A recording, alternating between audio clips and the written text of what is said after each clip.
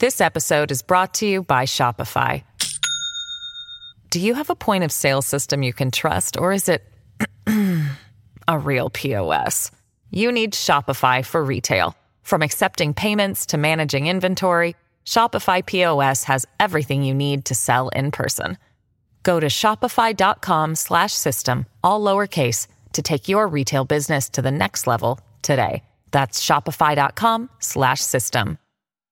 The Strange But True story featured on this podcast contains details some people may find unsettling. Listener discretion is advised. I'm Chaya Samuel, and things are about to get weird.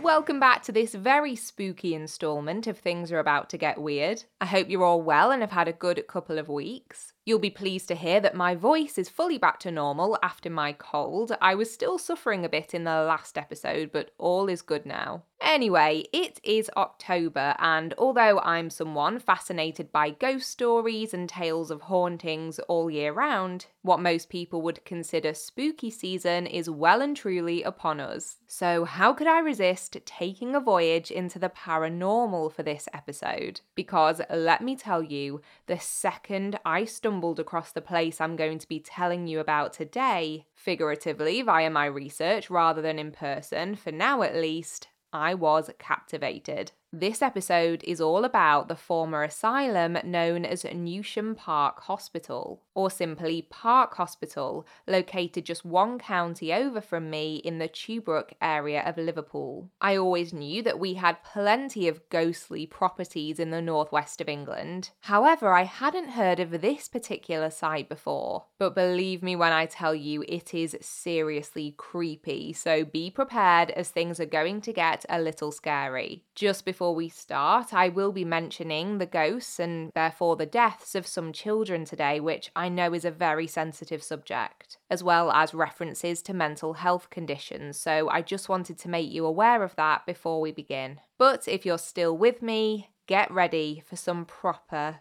goosebumps. I wanted to start by painting you a picture of what Newsham Park Hospital looks like, because from the outside you can tell it was once quite magnificent. It's a Grade 2 listed building, which means it's considered to be of special architectural or historical significance, and it's granted certain protections. It's this huge brown brick sprawling structure with a tower and chimneys and rows of triangular window bays. There are around 3 acres of land on the estate where the building stands, with views of the park's 2 lakes from various parts of the property. Although it's best known today as being a former asylum, home to patients requiring psychiatric care, it was originally built as an orphanage for the children of seamen, but not necessarily just ones who had died. If a child's father was away at sea working, but their mother had sadly passed away, it was common for them to be sent to a quote-unquote orphanage. After opening in the late 19th century, it's said to have housed over 800 children at a time, which explains why the structure is so large. But whilst the exterior looks fairly neat for an abandoned building, the inside is a whole different story. Back in 2015, Newsham Park Hospital actually went up for sale priced at £1.5 million.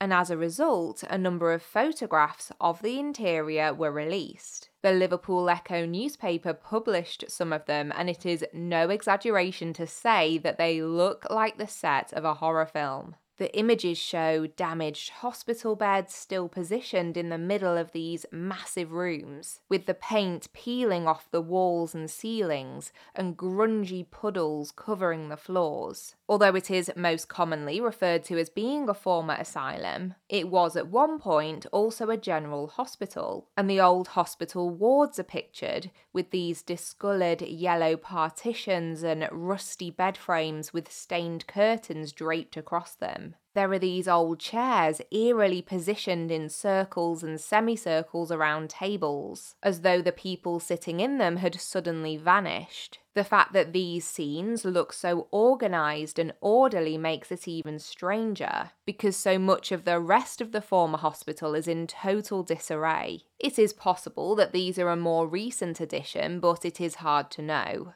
Still, the scenes look pretty odd. There are countless dark and dingy corridors, narrow staircases, and creepy relics from decades past. Old mannequins in the laundry room, broken wheelchairs, the mortuary fridges, lockers belonging to long-gone staff members, and even a discarded organ, which has to be the most ominous of all musical instruments, right? The hospital finally closed for good in 1997, which always feels more recent than it is, but as I'm speaking now, that's 26 years ago. So it's no wonder that everything looks in such a poor state after being untouched for so long. Now, the building was first opened back in 1874 by the then Duke of Edinburgh, Prince Alfred, who was a son of Queen Victoria's. Its first official name was the Seaman's Orphanage, and it might not come as much of a shock to find out that the conditions weren't all that wonderful. During and after the First World War, and then later the Second World War, the number of children living at Newsham Park increased drastically, and one of them, a lady named Phyllis Gallimore,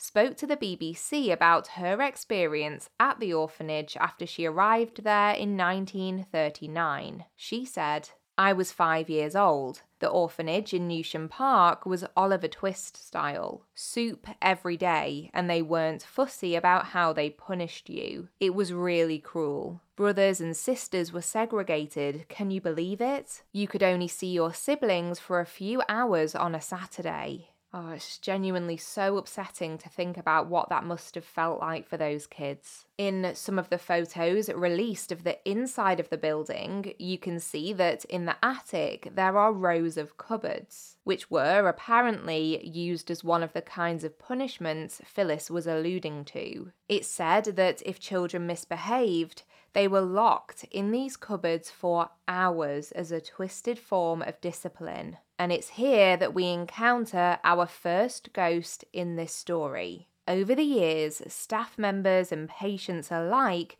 have reported regular instances of intense banging coming from these cupboards. This was long after the facility was converted from the orphanage into the hospital and later the asylum. And that's not all. Numerous people have told of their encounters with the ghost of a small boy, believed to have been a former orphanage resident named Adam, who died after being locked in one of the cupboards as a punishment. He's allegedly been sighted opening and closing the cupboard doors, which would of course match up with the accounts of those banging noises. And these sightings have not just been witnessed by those who formerly stayed or worked in the building. Ghost hunters who have been able to visit Newsham Park on some of the limited number of tours that have happened there in recent years have also reported strange paranormal activity around that same attic area, as though there is someone or something still trapped in the cupboards, or opening them up to try and free the souls shut inside.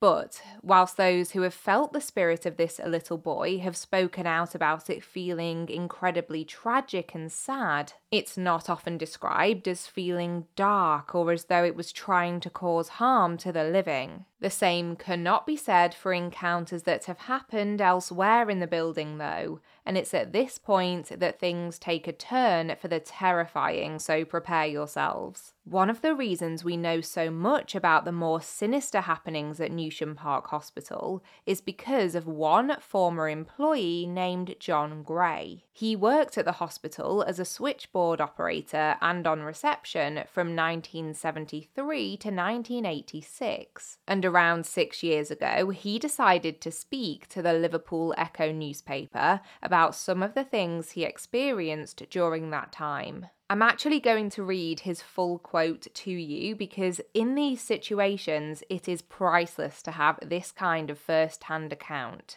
especially from someone who spent so much time in a haunted location. John said, "It's evil, pure evil. That place should have been demolished years ago. I worked long, hard shifts at night, and the staff were terrified of going to certain parts of the hospital. You could feel the evil when you walked in. It was in the atmosphere. When I was made redundant, I could not have got out of there quick enough. I remember going down into the basement one night to get a blanket to keep myself warm. As I walked in, I saw a man in a white coat with no head walk past and straight through the wall. I flew out of the room. It was terrifying. Another time I was at reception and there used to be a stone staircase opposite. I looked up and saw a woman in a Victorian dress. She was there for a second and then disappeared. I found out that she was the old matron from when it used to be an orphanage. There were so many stories, so many people saw things. Staff were terrified of going to parts of the hospital because of the paranormal activity. On the old C ward, there was an old cast iron staircase that no one would go up because it led to a corridor that had lines of cupboards where the children were put if they were naughty. You would hear banging from the cupboards. If you have never been to Newsham Park, take my advice, never go. That place is evil. I worked there for 13 years and I will never go back. I have a few thoughts on John's interview statements. Firstly, we have the corroboration about the cupboards banging, which didn't surprise me as it's been recalled by so many who have visited the building. I guess technically you could take that part as an example of someone describing that area of the building as darker. Although reading between the lines, it didn't feel as though that area felt as scary to him as places like the basement or the entrance and the staircase near it. Which brings us to my second point. This feeling of evil or dread is something I've read quite a bit about during my research. In the comment sections of videos about ghost hunts around the abandoned building, it's quite common to see people who have been part of one of these tours speak about these kinds of sensations. I know in those situations, anticipation and adrenaline also play a big part in how you feel, but I think there's a genuine difference between feeling creeped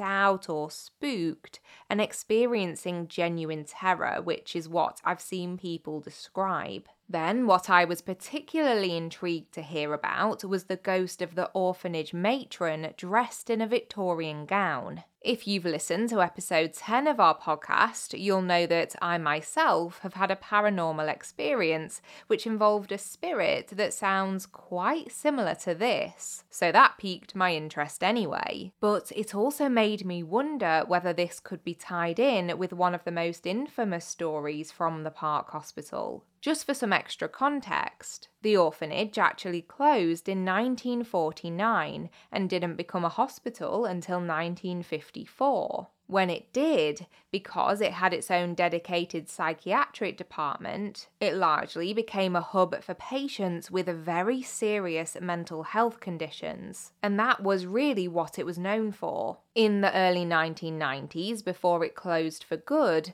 the facility took in many of the patients from Rainhill Hospital, formerly known as Rainhill Lunatic Asylum, which feels horrible to say in this day and age, but that's what it was called. What I wanted to point out by sharing this part of its history, though, is that it was a psychiatric hospital, or what would have been called an asylum, for many, many years. And at some point during that period, a nurse who worked at the hospital apparently started to see various apparitions within the building. She spoke to her colleagues about these sightings and described floating figures much like John Gray would later report. But tragically, the nurse would not survive long enough to give many further details on her experiences. Shortly after she started to encounter these spirits, her lifeless body was discovered on the staircase near the main corridor. No cause of death has ever been mentioned, and it's incredibly difficult to find out any more information about her. More about that in a moment. I do wonder whether one of the spirits the nurse saw was that same woman in a Victorian dress that John described. Or alternatively, whether it was actually the nurse's ghost that he later observed. Skeptics may say that it's probably just a tale, made up to frighten people and add to the haunted history of the property. But if true, this nurse was not the only person associated with Newsham Park to die under mysterious circumstances at the estate. In 1897, when it was still an orphanage, The body of 19-year-old domestic servant Florence Hansford was found floating in one of the 2 lakes in the building's grounds. An inquest was ordered, but I couldn't find any information at all about the outcome, which is odd as this is something that should have been well recorded. Devastatingly, she wasn't the first person to lose their life in the lake either. According to paranormal resource The Ghost Book, in 1878, 1880, and 1891, 3 men had all been discovered dead in the water.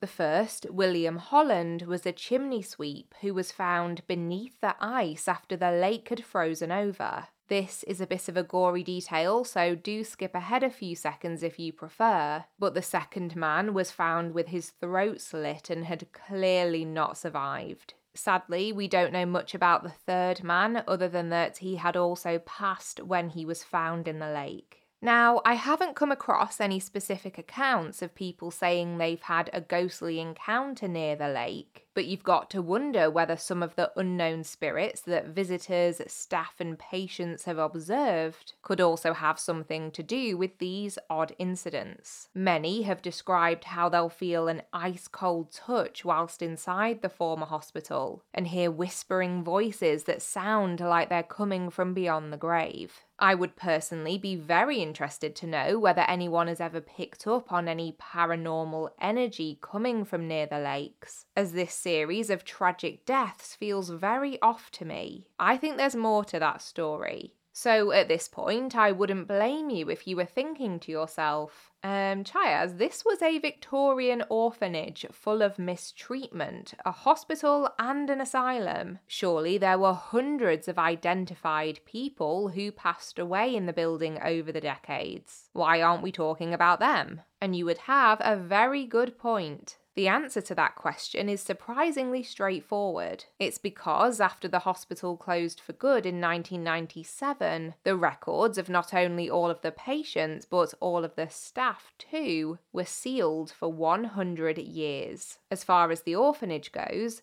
there are records held by the Royal Liverpool Seamen's Orphan Institution, but I'm not sure how accessible they are to the public. What this means is that, for the most part, we simply don't know how many residents and patients of Newsham Park passed away whilst they were there, nor details of their identities. All we can go off, assuming you're a believer of course, is that multiple full-body apparitions of both children and adults have been sighted within the building, and given the fact that it was a hospital, I would hazard a guess that there were a significant number of people whose lives ended at Newsham. Now, what this leads me on to is the very thing that prompted former employee John Gray to finally speak up about what it was like to work at the hospital at the age of 84 years old. Because the mystery that surrounds the former patients and inhabitants of the building hit a whole new level back in 2016. I already know that this part of the story is likely to start a debate or two, but I'm going to tell you what happened and then I would love to hear your take on it once you've looked at the evidence. So, around November of that year, an official tour group were due to go off on a ghost hunt through the building, organised by the well-known paranormal events group Haunted Happenings. Just before the tour started, those who had signed up to take part gathered together in one of the largest rooms, which I recognised immediately from the pictures I've already seen, and they decided to take a group photograph. I believe that a lot of their tours take place at night, and from this photo it definitely looks to be dark outside, as there's no light coming in from the windows, or even from the sides of where the windows look to be boarded up. The photo was taken by the event host, Philip Barron, who's a long-time ghost hunter himself and familiar with Newsham Park Hospital. The group members lined up, Philip snapped the photo on his phone, and they began their tour. He didn't think any more about the photo, until later on when he sent it back over to his team. And when it was posted to social media, many people's eyes were drawn directly to the centre of the shot, because standing amongst the smiling ghost hunt participants was what I can only describe as a corpse-like female figure. Speaking to the Liverpool Echo, Philip said that of the hundreds of photos he's taken throughout his ghost hunting adventures, this is the one that is so vivid he's just not been able to explain it away. Naturally, he faced questions from all angles about the authenticity of the image. Firstly, people queried whether it was simply a group member who had been perhaps standing in a shadow or had some kind of weird light obscuring their appearance slightly. But Philip was already ahead of this and told the newspaper, quote, "We asked everyone who was there if they remember this person, but they don't." He added that he'd been to the building around 20 times previously and said, "I have seen shadows and people have had strange feelings, but nothing like this." In a further interview with Yahoo News, he addressed any suggestions that the photo might have been doctored, explaining,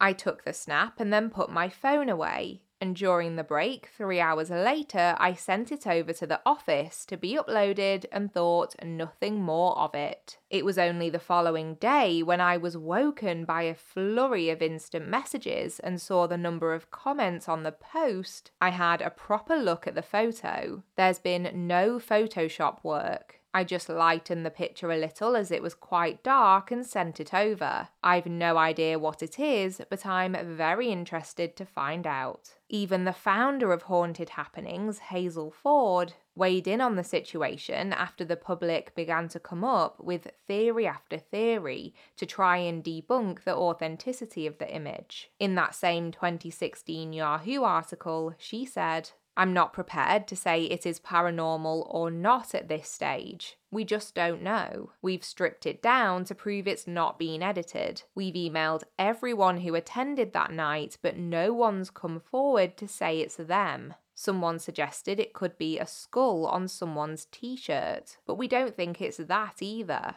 The size of the face is totally out of proportion to everyone else in the picture. Lots of things about it don't add up. It's really strange." And I am with her on that. It is incredibly strange. I'm going to put the photo up on our Instagram page so you can see it for yourself. Full credit to Philip Barron and Haunted Happenings, of course, but I would be very intrigued to hear what you think. For me, I don't know. I want to believe it's real so badly. I have spent more time than I care to admit staring at it, trying to come to a conclusion on my stance. As I say, I have had ghostly experiences and I absolutely believe in them, but I sometimes feel that unless you encounter something firsthand, i.e. unless you were the person who took that photo on your own phone, I think you're always going to have some element of doubt in your mind. Could it have been a super coincidental trick of the light? Could someone back at the office have played a prank?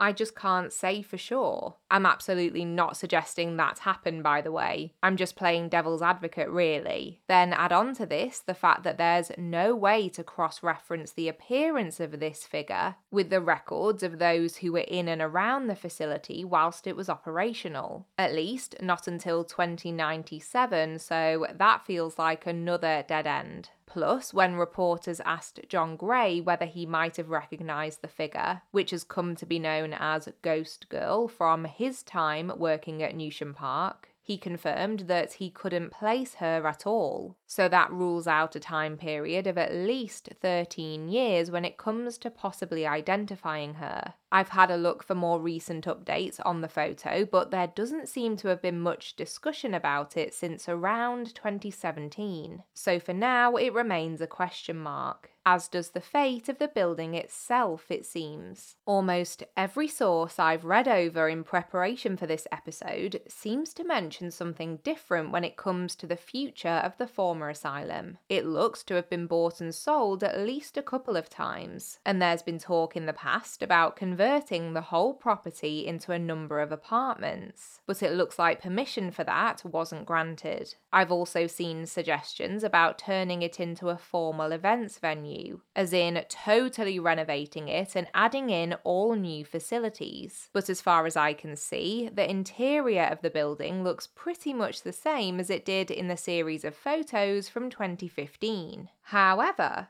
Just a few days ago, Newsham Park Hospital popped up in a news article as it was announced that the current owners have teamed up with this huge scare attraction company to create what they've called Newsham Scream Park. From what I can tell, tickets have been released for 3 different experience tours within the building, which are designed to be as terrifying as possible for the intended audience, basically like a real-life haunted house. According to the Manchester Evening News, the building was entirely closed for 18 months a few years back to carry out fire protection work, I assume to make it safer for the organised trip groups to be on site. Based on this and the fact ghost tours look to be running regularly around the building, it seems that this is currently its main function. I also found the Newsham Park Hospital's Instagram page, which showed that it's also been used as a film set recently too, so I'm going to keep my eyes peeled for what that's all about. It is a filmmaker's dream. Like I said at the start of this episode, it honestly looks like a ready-made horror movie set. And if you do have a peek at the pictures, you'll know exactly what I mean. So, everything said, what do I make of this tale? My answer is somewhat layered and has really evolved as I've read more and more about the place. As a general rule, I always like to hold off from making a judgment about just how haunted I think somewhere might be until I visit myself and see how I feel. For example, when I visited the Overton Bridge, which is the location I discussed back in episode 8, I'd anticipated feeling really creeped out, but I didn't feel half as scared as I thought I would. My husband, however, who is far more skeptical than I am, said he felt really grim when we were there, so it was a strange experience. But then, on the total flip side of the argument, just by spending so long looking at all the photos of Newsham Park Hospital and reading things like John Gray's interview, I'm already fairly convinced that I would be terrified to go on a ghost tour around the site. I'm as certain as I can be that that place is truly haunted. I generally get a real kick out of being scared. I'm all about horror films and Halloween events with people dressed up jumping out at you. Love it. But when it comes to paranormal investigations, I take them really seriously, and there are certain lines I won't cross. That's the general feeling I get about Newsham. If someone offered me the chance to go tomorrow, I'd have to think long and hard about it, because I am just sure I would be frightened out of my wits. Oh, who am I kidding? I would definitely go, but I'd be very cautious. I just hope that the Newsham spirits enjoy company, because now that it's gained a reputation as one of Northern England's most haunted places, I have a feeling that paying guests will be visiting for a very long time to come.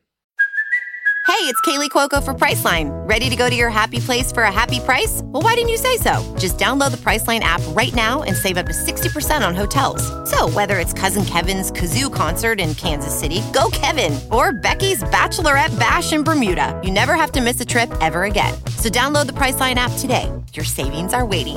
Go to your happy place for a happy price. Go to your happy price, Priceline. Oh gosh, I have given myself shivers whilst putting this episode together more times than I can count. Please do let me know where you land on this one, especially after having a look at the photos I will put up on our Instagram page. I'll include that group shot I mentioned, as well as a few others too. I can't wait to hear your thoughts. If you're from the Liverpool area, I would also be so intrigued to know whether you'd heard of Newsham Park Hospital before. Maybe you've driven or walked past it but hadn't realised the extent of its spooky history. Perhaps you have family who knew it as a hospital or asylum in years past and have heard other strange stories from the facility. Do let me know. I could honestly keep talking about this place forever. But for now, it's time to move on to the part of each episode loads of you always tell me you look forward to. Here's Weird Media.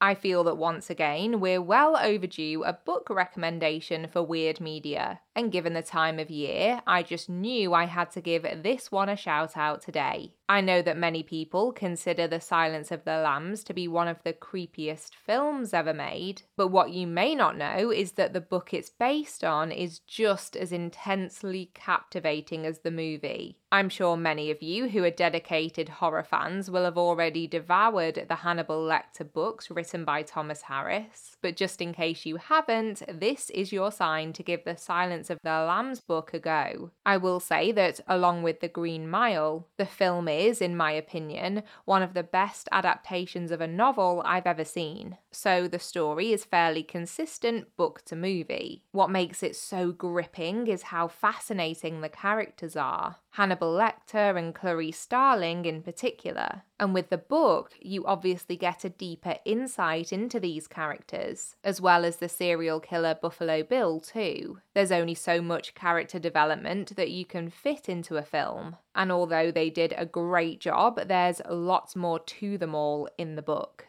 Then in addition to all of this, Thomas Harris's writing style is just right up my street. I know that's a really personal thing, but I found even his less critically acclaimed books such a treat to read. There's just something about the way he writes that I love. I do agree with people who say that there are elements of both the book and the film that are quite dated now, given that the book was written in the 80s and the film was released in 1991, but I know the same can be said for a lot of media from those times. Also, you might have heard some negative things about Harris's novel Hannibal, which is set after The Silence of the Lambs, and yes, the ending is a disappointment. But don't let that cloud your view of The Silence of the Lambs book, because they are apples and oranges in my view. I couldn't think of many better spooky season books to dive into, so do let me know if you decide to give it a read. And if it's one you've already finished, I would love to know what you made of it too.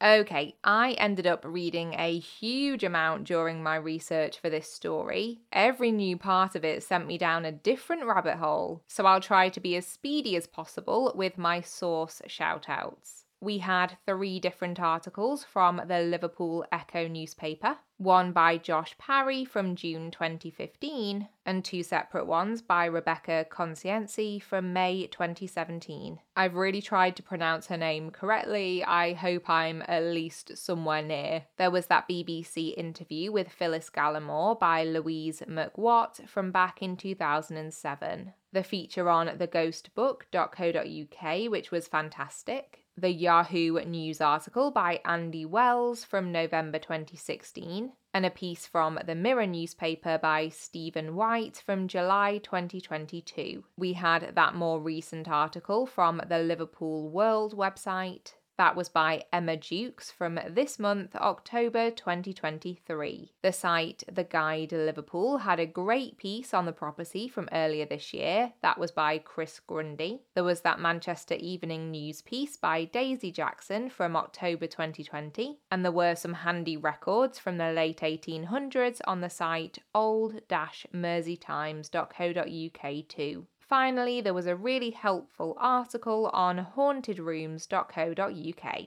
Another speedy rundown of all the ways you can get in touch. Over on Instagram, our handle is @thingsgetweirdpodcast. There's always something happening there. On Facebook, there's both the private discussion group and the main podcast page too. Just search for Things Are About to Get Weird and they should both pop up. Our Twitter or X isn't super active, but over there we are @AboutToGetWeird. Our email address is thingsgetweirdpodcast@gmail.com. Finally, our merch and Patreon pages are linked in the show notes as always. A huge thank you for listening today and for your star ratings on Spotify and written reviews on Apple Podcasts too. We hit 500 Spotify ratings last week and it made my day. So a big thank you once again. If you've enjoyed this episode and fancy leaving a rating or review today, it's a great free way to support the podcast. So until next time, take care of yourself and others and keep it weird, but the good kind of weird.